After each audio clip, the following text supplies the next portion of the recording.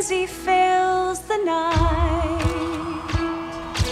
A lonely girl aswirl, lost in blinding light. Hello, I'm Diana. Hello, I'm Kevin Hart, and this is WMAY. That is part of the trailer using some of the opening music from Diana, the musical, on Netflix. Naturally, you think somebody like me will be excited that these filmed musicals are coming to streaming services, and I am excited. SpongeBob the Musical came to, actually it played on Nickelodeon, of all places. Well, I shouldn't say of all places, as that's where SpongeBob the TV show runs, which I watched all my life.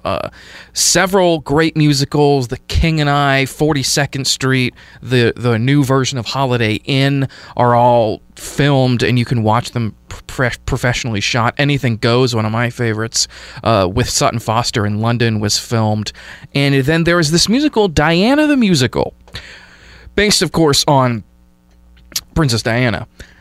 With all the hubbub of the crown and this renewed interest, and especially with all the drama that was going on with Meghan Markle and everything, people are enthralled with everything involving the royal family as of recent. And Diana the Musical, however long they were working on it, it definitely wanted to maybe get it out as soon as possible to cash in on the success. So the show was supposed to open probably later last year, although nothing opened last year, really, in person. So they filmed it for Netflix as a big TV production, and they put it out on Netflix, and I assume it's going to be released on home video or some sort of other physical way that you can buy it. Before it comes out on stage, you saw with Come From Away how that musical had been on Broadway for a while. They then filmed it during the pandemic. Well, they actually filmed it right around 9/11 because that, I don't want to give too much of the show away, Come From Away, but that deals a lot with that. However, Diana the Musical is not something special that I enjoy. Well, it's special, but in not a very good way. I would describe this musical as vapid, cold, uninteresting, and kind of boring.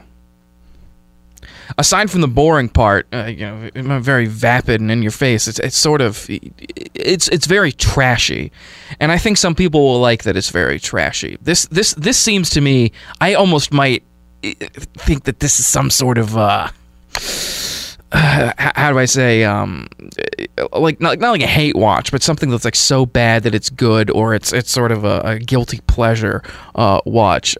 If you have any, I want to get into some of the specifics, but I do see that we have a caller, and I don't know if you're calling to talk about this show in particular, but I'm going to go ahead and take this call. You're on WMAY. Turn your phone down, please.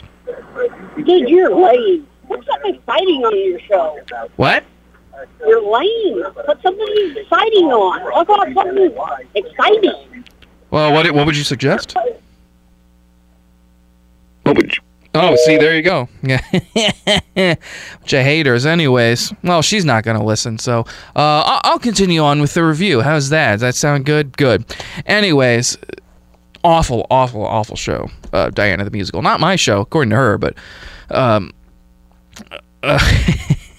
it's kind of like having a heckler at a comedy club or something. But anyways, my goodness, people, you just don't know. It's. I don't even think this is in the top 10 on Netflix, and it really shouldn't be. The music is very uninspired and sort of it's like adjacent to other shows. There's one song in particular that I want to play a little bit of, because it was it made the rounds on Twitter, because it's the song where Charles and Diana are at a concert, and Diana's in her head thinking about, oh, I wish I was out like dancing, and she gets into her head about all this, and this is how it plays out. There's a cello player in the background. You're auditioning to be his queen, and if Queen were playing now, Freddie Mercury would slay it.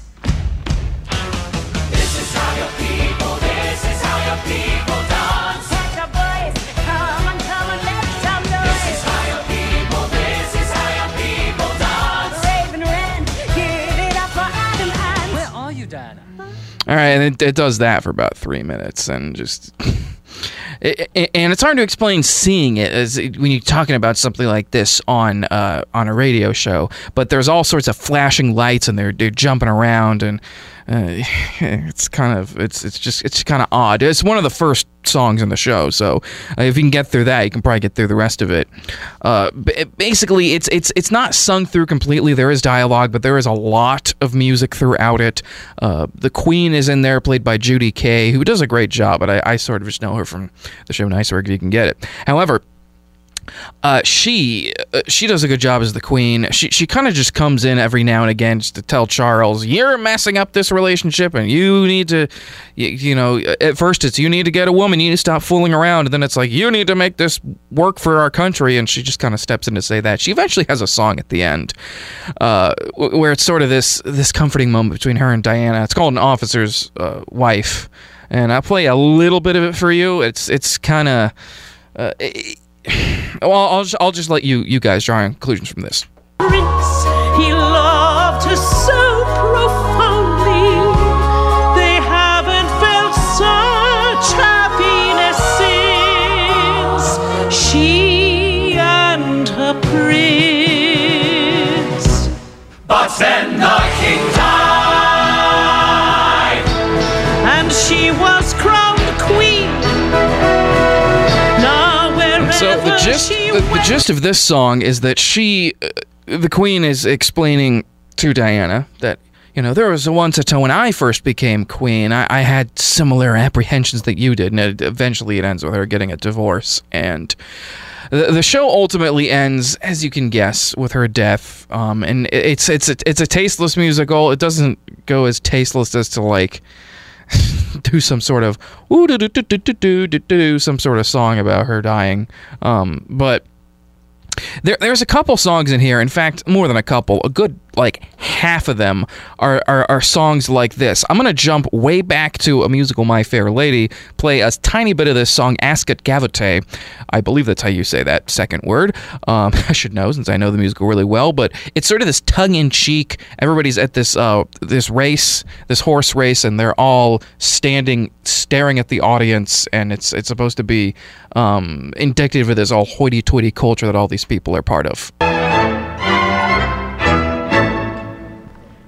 every duke and earl and here is here. Everyone who should be here is here. What a smashing, positively dashing spectacle the Ascot opening day. All right, so they have a bunch of songs like that in Diana the Musical. One of them is the famous, or rather infamous, when Diana goes to Camille's house, who is the Charles's lover, who he is sort of having an affair with her with, and everybody kind of does this.